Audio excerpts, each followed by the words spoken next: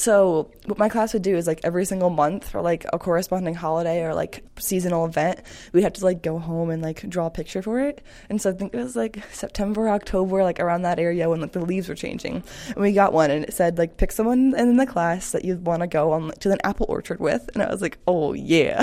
So I went home, and I, like, drew this picture of me and this kid I had, like, a crush, and, like, on. His name was Patrick. I drew this picture of, like, the two of us in class, not, like, in class, but, like, at this apple orchard. And I wrote, like, in really big letters at the top, like, I want to go to the apple orchard with Patrick.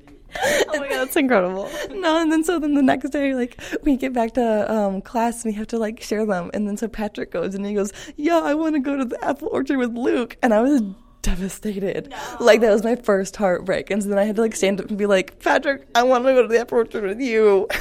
But that was my earliest memory, just, like, first grade me devastated because Patrick didn't want to go to the apple orchard with me.